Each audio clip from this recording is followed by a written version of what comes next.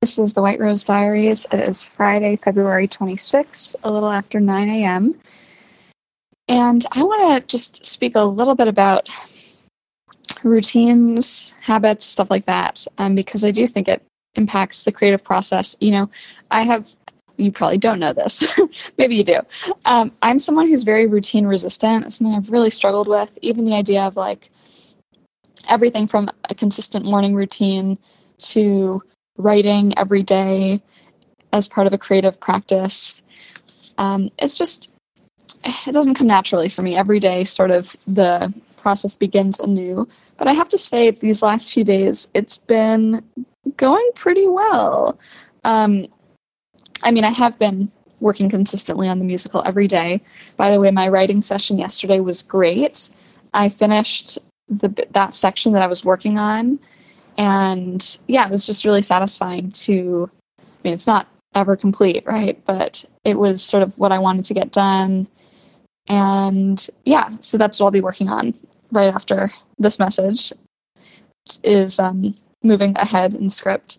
But yeah, I'm having this weird feeling that, I'm not super overwhelmed by the project at the moment. You probably heard me go back and forth from feeling like it's so much material, I'm never going to get it done, to the other day I mapped out kind of a timeline where it really does seem possible that, the material can be done and moved into various stages of production within the next 6 to 8 weeks. So, and I sort of mapped out what I need to work on each week, and it's really not crazy. It's 1 to 2 pieces a week, which is very doable. So, but regarding routines, in addition to writing, I have been trying to, meditate more and exercise and also keep up with my reading. So I've been reading The Brothers Karamazov, some Dostoevsky, just some light reading here. I've been reading this book.